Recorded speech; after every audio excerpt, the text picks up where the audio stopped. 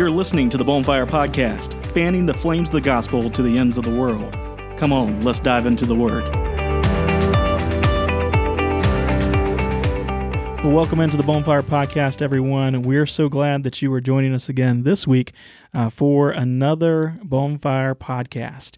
If you're listening, we are still in our Coming King, the Lamb of Bethlehem series, and this is our Christmas Advent series. We've been in that series now for 3 or 4 weeks, and today we're going to be going through our next session, and we've got one more to go, and I want to let everyone know about that. So we're going to be releasing this on Sunday, of course, right here before Christmas, and then we're going to do a Christmas Eve release as well, and that will be our last podcast for the series. It'll also be the last podcast for us for 2020, and we'll take probably a week or two off and come back on the other side of 2021 with new content and new material. So we appreciate your support and your listening and following us throughout 2020. This is our first year in doing this. We've been at it for about 6 months now, and it's been very successful. And so we thank you for that. We hope that you're getting a lot out of it. And we hope that you'll stick around for these last 2 episodes of this year and then join us again next year as we start back. So for those of you who are listening to us for the first time, we want to say thank you and encourage you to stay with us and subscribe if you like what you're hearing, to go back and check out some of our old podcasts. And again, those that have been listening for quite some time, we really appreciate your just dedication to us. And so thank you so much for that. Well, Dad, as we get started, I wondered if you've been following the news lately. Have you been keeping up with what's going on? Yeah, try to, yeah. Well, do you know what's happening this week? Well, there's going to be a conjunction of stars. That's right. That's right. So on Monday, the 21st, there will be an appearance of the Christmas star. Uh-huh. And, this Christmas star is a pretty big deal. NASA describes it as a vibrant planetary conjunction as the bright planets of Jupiter and Saturn align in the sky. What's interesting about this year's spectacle is it's fairly rare because it's been nearly 400 years since the planets passed this close to each other in the sky. And it's been nearly 800 years since they came this close together at nighttime, where it was actually visible to us. And so at night, on the 21st, if you look toward the I think it's the southwestern sky, you should be able to see a bright star. It'll look like one star that is forming, and it's actually those 2 planets coming together and making what's known as the Christmas star. Yeah. And you may wonder why it's called the Christmas star. Well, a couple things are obvious there. One, it happens close to Christmas, so it gets that designation. But it's also in reference to the Star of Bethlehem, that star that led the Magi to Jesus after his birth, according to Matthew's Gospel. Dad, what's interesting is, modern history, or modern science, rather, has offered a similar event as the explanation for the Star of Bethlehem. Right. They've even said that maybe it was a comet, or maybe it was a supernova. I had to look up what that is. That's actually an exploding star. That was that Star of Bethlehem. But, I personally believe that God, the God of this universe, the God who spoke the world and everything in it into order, the one who controls the atoms and the molecules and put the planets into motion, he doesn't necessarily need help from some cosmic event in order to put a spotlight in the sky. So that's right. I feel like he can do exactly what he wants to do when he wants to do it. So while we don't know, if this star or this conjunction is a reoccurring of that Bethlehem star, what we do know is the purpose of the original Bethlehem star. It was a guiding light. It was a beacon of hope. It was a sign, and it was a birth announcement. Our Bible tells us that this star didn't go unnoticed before there were magi, or wise men, who saw the star and followed it. And if you're listening, you can probably go ahead and figure out what we're covering today. We're going to be talking about the magi, and that will be the focus of our study. Dad, we got to confess, we don't really know much about these men. That's right. And in fact, unfortunately, what many people think they know about the men is actually incorrect. Right. There's been a lot of kind of modern, even secular history that kind of came into play with the wise men.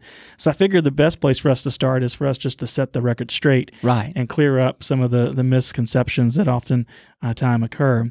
So I I think I got 3 or 4 here that came to mind. And the first one is kings, right? Many people say it's kings. We even sing a song, We Three Kings. Right. The word translated wise men or magi refers to a group of scholars that study the stars. Their title does lend it to the word magic that we get today, but it was probably a group of astrologers, folks that study the stars. Right. The other thing that we don't know is the actual number. We say that there were 3, and we assume that from the gifts, right? There were 3 gifts, so we just assume that there was 3 wise men that came, but we don't know that for sure. Right. What we can almost be sure of is that there probably was more than 3, Right. at least travelers that came, because a journey that they took, they had to have help and guards and probably soldiers and cooks and everything else that came with them. So there was probably a large caravan of travelers that came. The next thing that I saw that we oftentimes get wrong is their names. That modern history has put names of these wise men, but the Bible has no reference to their names. And then the last one that's probably most hurting to folks is the nativity scene that's sitting in their house on top of their shelf or a piano or where it may be is actually incorrect. The Magi, we know, didn't arrive the night of Jesus' birth and was there with the shepherds. They actually arrived sometime later than that. So he was living in a house, Jesus was, when they came. That's right. He was living in a house at that time. And so those are some things that we oftentimes get wrong about these magi or wise men. Mm-hmm. Yeah, the term magi can give us a little clue about who they were. The expression wise men is derived from the Greek word magoi, from which we get our English word magic or magician. Now, Pharaoh had magicians in his court, and like with Pharaoh in Egypt, most every king in ancient times had wise men or magicians employed. And these men were the learned scholars of their time that had a grasp on science, which includes medicine, astronomy, and astrology. And they also studied religion, but they were most noted for their study of the stars. Now, what could they do through the application of science seemed to be like magic to onlookers. Now that we have a little better idea for who these wise men are, well, where did they come from? Well, Matthew chapter 2, verse 1 says that the wise men were from the east. Now, most likely, they came from Persia or Babylon, which today is Iraq and Iran. The book of Daniel tells us that the prophet Daniel was numbered among the wise men in Babylon. As a matter of fact, the scriptures tell us that he was part of that when the Babylonian king Nebuchadnezzar had a disturbing dream. Daniel chapter 2, verse 2 tells us that he called the magicians, astrologers, and sorcerers to come to him to interpret the dream. And he didn't want them to just interpret a dream. He wanted them to tell him his dream. And then he said, by you telling me my dream, then I'll have more confidence that your interpretation is correct. Well, of course, they were frightened out of their wits, and they let him know that they couldn't do that. Well, Daniel chapter 2, verses 11 through 13 says that the Magi told King Nebuchadnezzar, "It is a difficult thing that the king requests, and there is no other who can tell it to the king except the gods, whose dwelling is not with flesh." For this reason, the king was angry and very furious and gave the command to destroy all the wise men of Babylon. So the decree went out, and they began killing the wise men, and they sought Daniel and his companions to kill him. And why did they seek Daniel? Because he was numbered among the wise men. Now, Daniel, however, had been given the ability to interpret the king's dream by God. And he went to the king, and he told the king the dream and what the dream meant. Now, given that Daniel was a wise man in Babylon and later for the king of Persia, once the Persians took over, I believe that it is very possible that the witness of Daniel of the true God was seen centuries later in these wise men who came seeking the newborn king of the Jews. You know, that's great information about magi and wise men. And so, again, we don't know much, but that information there as background is good. The one thing, Dad, that I do know is that the Magi, or the wise men, they got Christmas right. Yeah. Because our Bible tells us that these men came to worship the newborn King, Jesus. Right. You see, for all of our listeners out there, we sometimes get it messed up and kind of mixed up, but Christmas should be a season of worship. That's what the season should really be about, is about worshiping the King. But often we let the presents and the pageantry cloud our vision. We let the tinsel and the traditions dominate our time, and we let the food and the folly shift our focus. So as we draw near to Christmas this year, I want us to take a few lessons from some wise men and look at the worship of these men, these wise men. Mm-hmm. So that's what we're going to focus in on today. And so as I was thinking about the story in Matthew, and for those who've got your Bible, we'll of course be in Matthew chapter 2. The big theme of the wise men and the story of the wise men is worship, Dad. Mm-hmm. And as I was trying to prepare and study for this, I couldn't get away from worship. I just kept coming back to it. There's so many other things that we could try and talk about them, but worship is just something that seemed key to me. And I saw three things that really stood out to me about them. And the first is I saw that they had a desire to worship. Right. And when we look at the desire to worship, I want us to read Matthew, starting in Matthew chapter 2, verse 1. It says, "Now, after Jesus was born in Bethlehem of Judea in the days of Herod the king, behold, wise men from the east came to Jerusalem, saying, 'Where is he who is born King of the Jews? For we have seen his star in the east and have come to worship him.'" Right. So God gave them a special sign, a miraculous star that announced the birth of the King. That star led them to Jerusalem, where God's prophets told them that the King would be born in Bethlehem. They went to Bethlehem and they worshiped him, the Christ child. Mm-hmm. From this, we see that they had a intent or a desire to worship. And, as I was reading the story and going through it, I was reminded of something I learned all the way back when I was in college. I took a psychology class in college, and I remember this like it was yesterday, is that within all people, scientists and psychologists and sociologists have identified that there is a instinct to worship. Uh-huh. And it has puzzled and baffled all of these scholarly people of our time as to why that is. Mm-hmm. And they've even gone as far as to research, chimps and monkeys and supposedly our close relatives. Oh, yeah.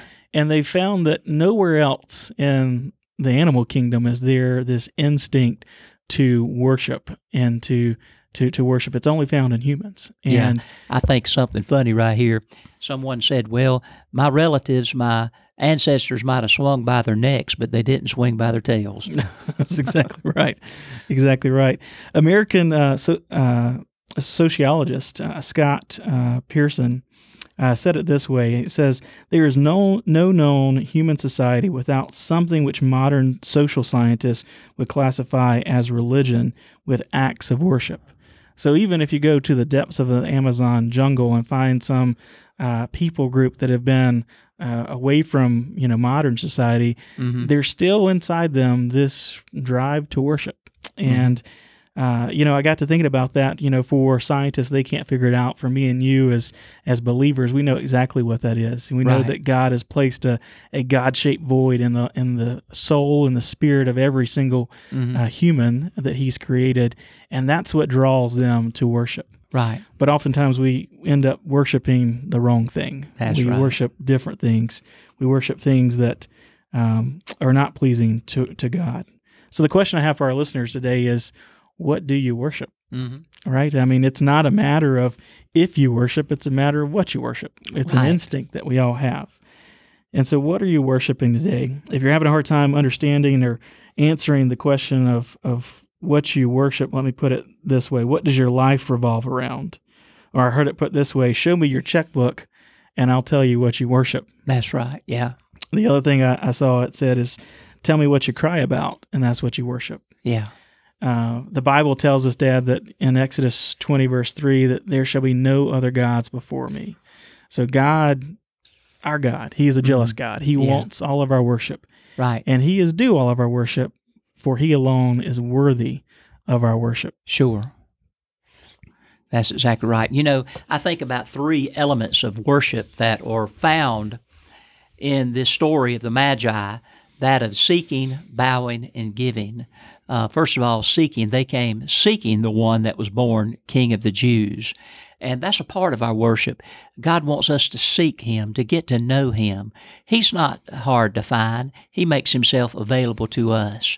And He wants us to get to know Him and not just seek the work of His hands, but seek His face. That's what we hear about in the Old Testament, about seeking the face of God. That means to get to know Him on an intimate level.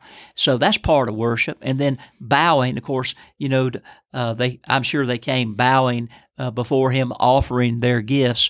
They humbled themselves before this one, and of course, obviously, we don't think they were kings, but wouldn't it be something if they were, like that song says, and they were acknowledging that His kingdom, the kingdom of this child, was greater than their own. Yeah. They came bowing and then giving, of gifts. Giving of gifts, that's right.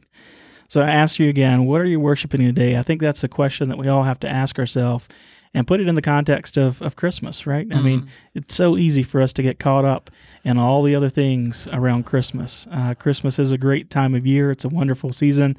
There's a lot of things that I love as my favorite traditions. Right. But sometimes those can cloud a season of worship, and that's really what it's meant to be. But the wise men got it right. They came with the desire to worship the King of Kings and the Lord of Lords. And I think that's amazing that they did that they knew that. We have to remember they were Gentiles, right? They were not Jewish people, but they knew as you went through and had studied and saw the star, and they obviously had that background of prophecy about the King being born, there in Bethlehem, and so it's just an amazing story. The other thing, Dad, that I saw is that they had dedication to worship. And if we look at verse 1 again, we see that they came from the east. Now, you mentioned that many of Bible scholars and even secular historians believe that they came from Persia or Babylon, right? Right. And so depending on which one they came from, that's anywhere from 500 to almost 1,000 miles for them to travel to get to Bethlehem, where Jesus was born. And so without the aid of trains, planes, and automobiles, their journey would likely have taken them months to get there.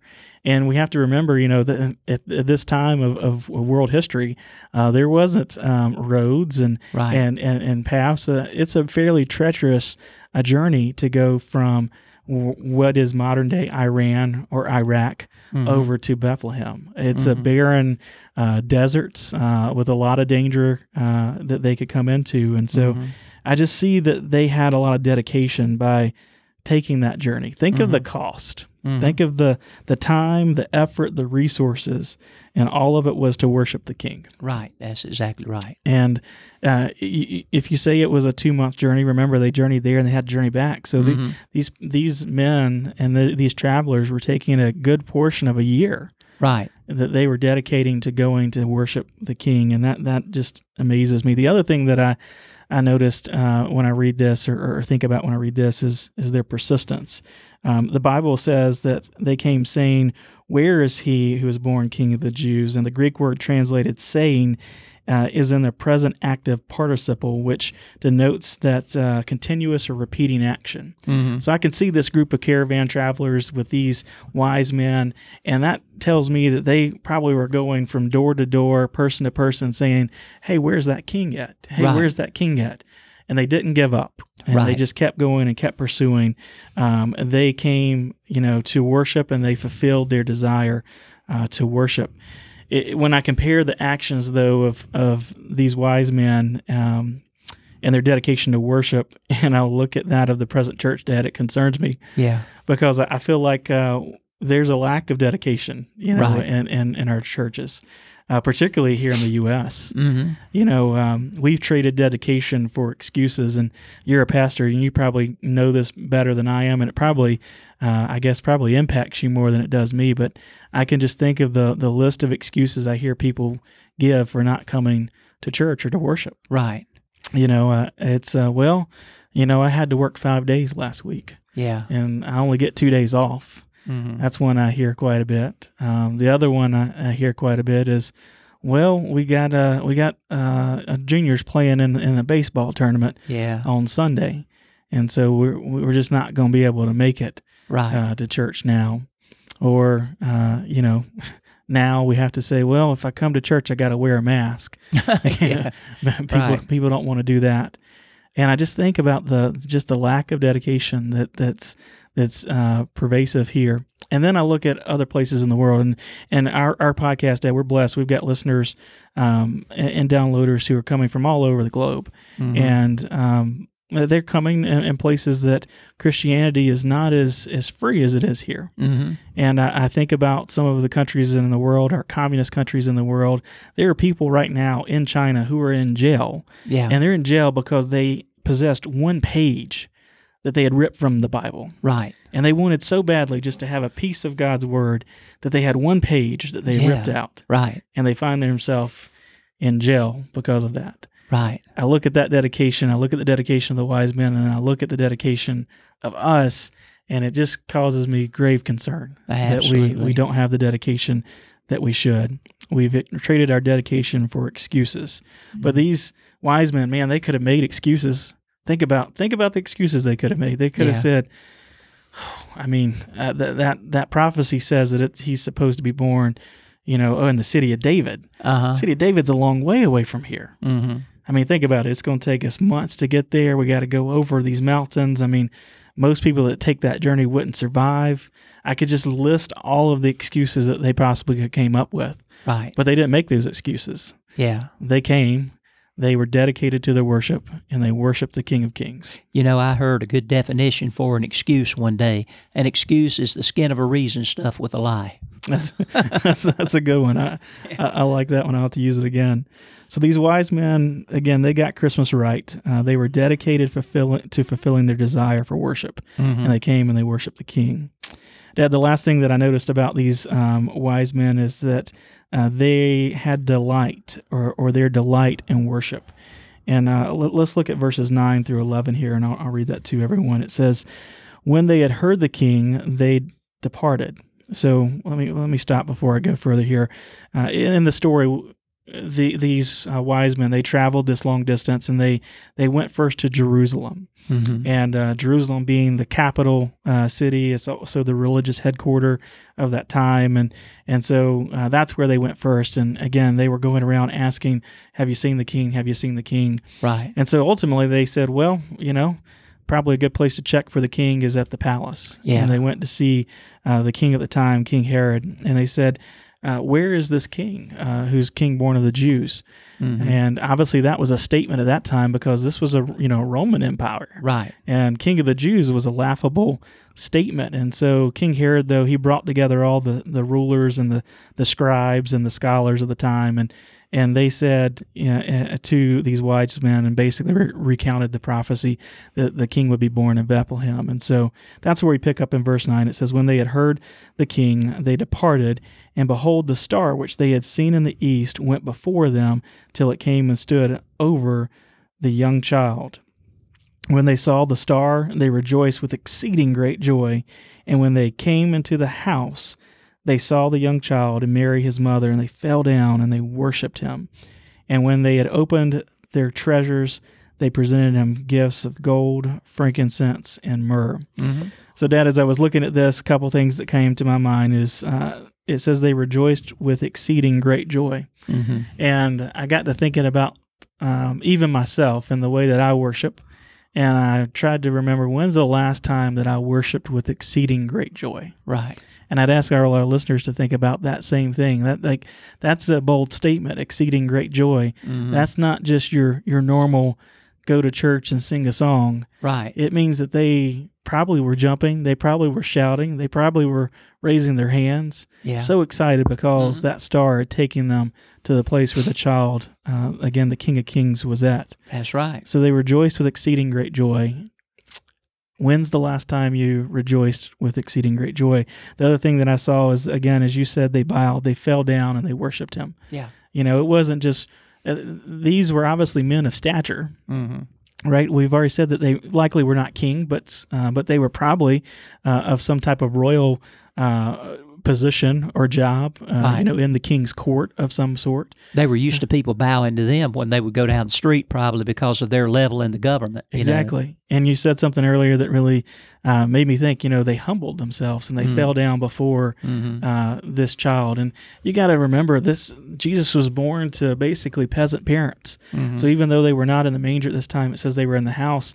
I can promise you it was not the nicest of places. Right. It was probably clay walls and dirt floor. And here are these, men and travelers that were probably, dressed to the nines because they were of means, and they came and they bowed and they humbled themselves before the child. Right. The last thing, Dad, that I see is that they did give, they worshiped through giving. That's right. And they gave gifts, and they gave 3 gifts. Can you share with the listeners about these gifts? Yeah. They came bearing gifts of gold, frankincense, and myrrh, all of which were gifts fit for a king. It's amazing how symbolic these gifts were. The wise men may not have had a clue to the symbolism behind the gifts, and if they did, then it's even more amazing that these Gentiles from the East had more insight into the life of the Messiah King than the Jews. Take, for instance, gold is seen as a traditional gift for a king, and we know that Jesus is the King of Kings and Lord of Lords. If indeed these wise men were kings, as the Christmas hymn says, "We 3 kings of Orient are," and of course that's debated, then what we have in this story is earthly kings paying tribute to a king whose kingdom is higher than their own. Consider the second gift. They gave Jesus frankincense. It was not only appropriate for a king, but also for a priest. Now, frankincense was an incense used by priests in temple worship. Well, did the wise men's gift of frankincense show that they acknowledged him as king with priestly duties? Consider the third gift that they brought Jesus, and that's myrrh. Myrrh was a gift for the dead. It was a fragrant ointment used to anoint a body before burial. By giving this gift, were the wise men showing that they acknowledged that Jesus had come to die for the sins of the world? Now, we can't be certain what these wise men knew about baby Jesus, but one thing for sure is that the first presents were worthy of a king. Now, let me ask you, what have you planned to give Jesus this Christmas? You know you ought to give something to him. After all, it is his birthday that we're celebrating. But what do you have to bring him? As these wise men, you ought to give him an appropriate gift. One suitable gift for a king would be something other that he wants. Now, have you ever stopped to consider what Jesus would want? Now, you've got your Christmas list. Well, let me give you his.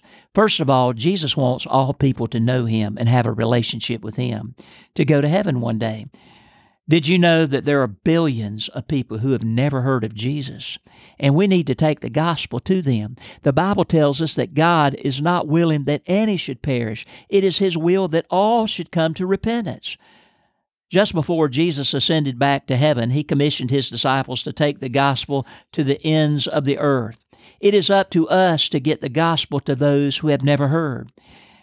Many have been called to go, like as a missionary, to leave the comforts of home and go and live among those who have never heard about Jesus and to teach them about Jesus. Like I said, we call them missionaries. Others are not called to go, but they're called to support those that God sends, and we support them through our financial gifts and prayers. An appropriate gift to Jesus this Christmas would be a monetary gift to a missionary family that you know of, or the missionaries that your church supports, which is used to help these missionaries to be able to get the gospel out and to live where they're living, where you're not living, where they are living on the foreign field, to tell people about Jesus.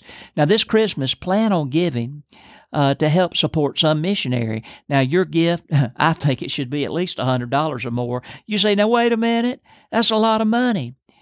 Well, let me tell you something. I went Christmas shopping this past week.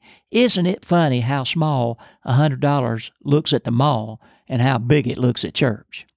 So give a gift fit for a king. Well, another gift that you could give to Jesus this year is to help someone in need. Jesus said, if you've done it to the least of these my brethren, you've done it to me.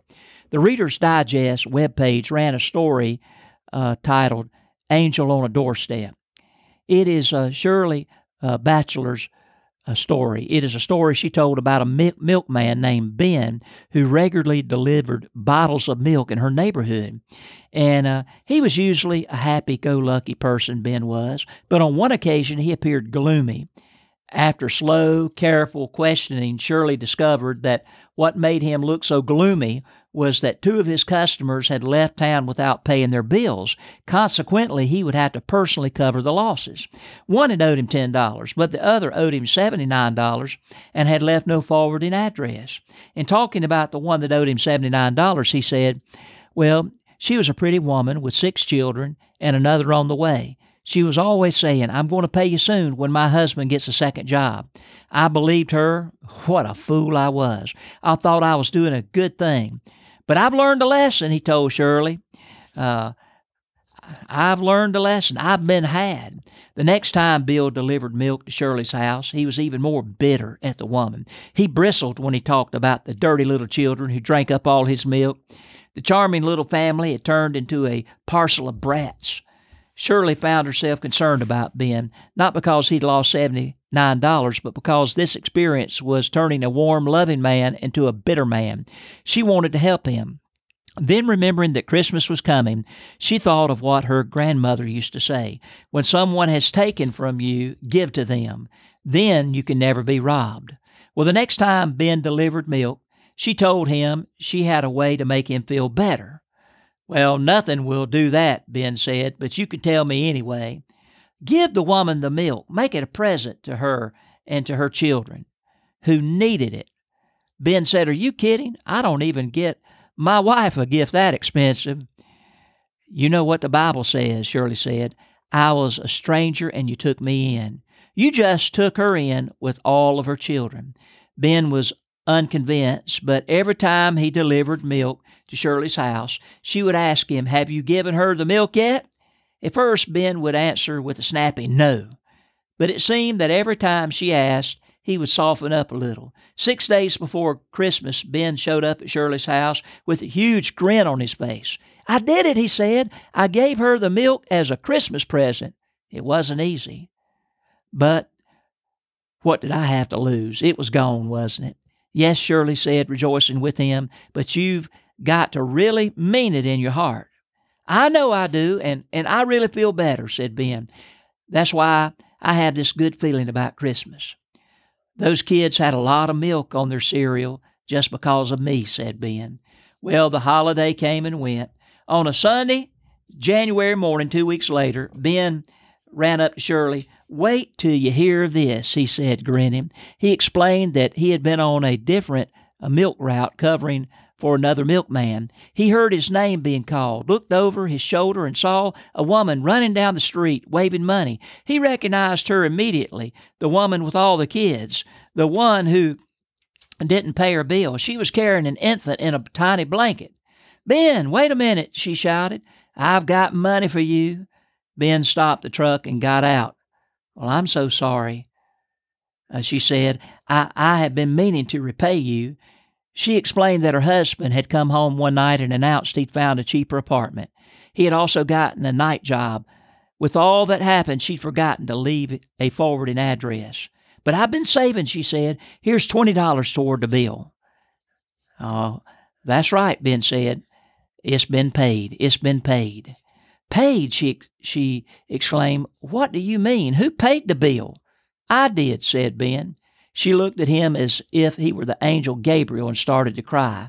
Well, asked Shirley, what did you do? Well, I didn't know what to do, so I put my arm around her. Before I knew what was happening, I started to cry, and I didn't have the foggiest idea what I was crying about. And then I thought of all those kids having milk on their cereal. And you know what? I was glad you talked me into this. You didn't take the $20? Asked Shirley. No, he replied indignantly.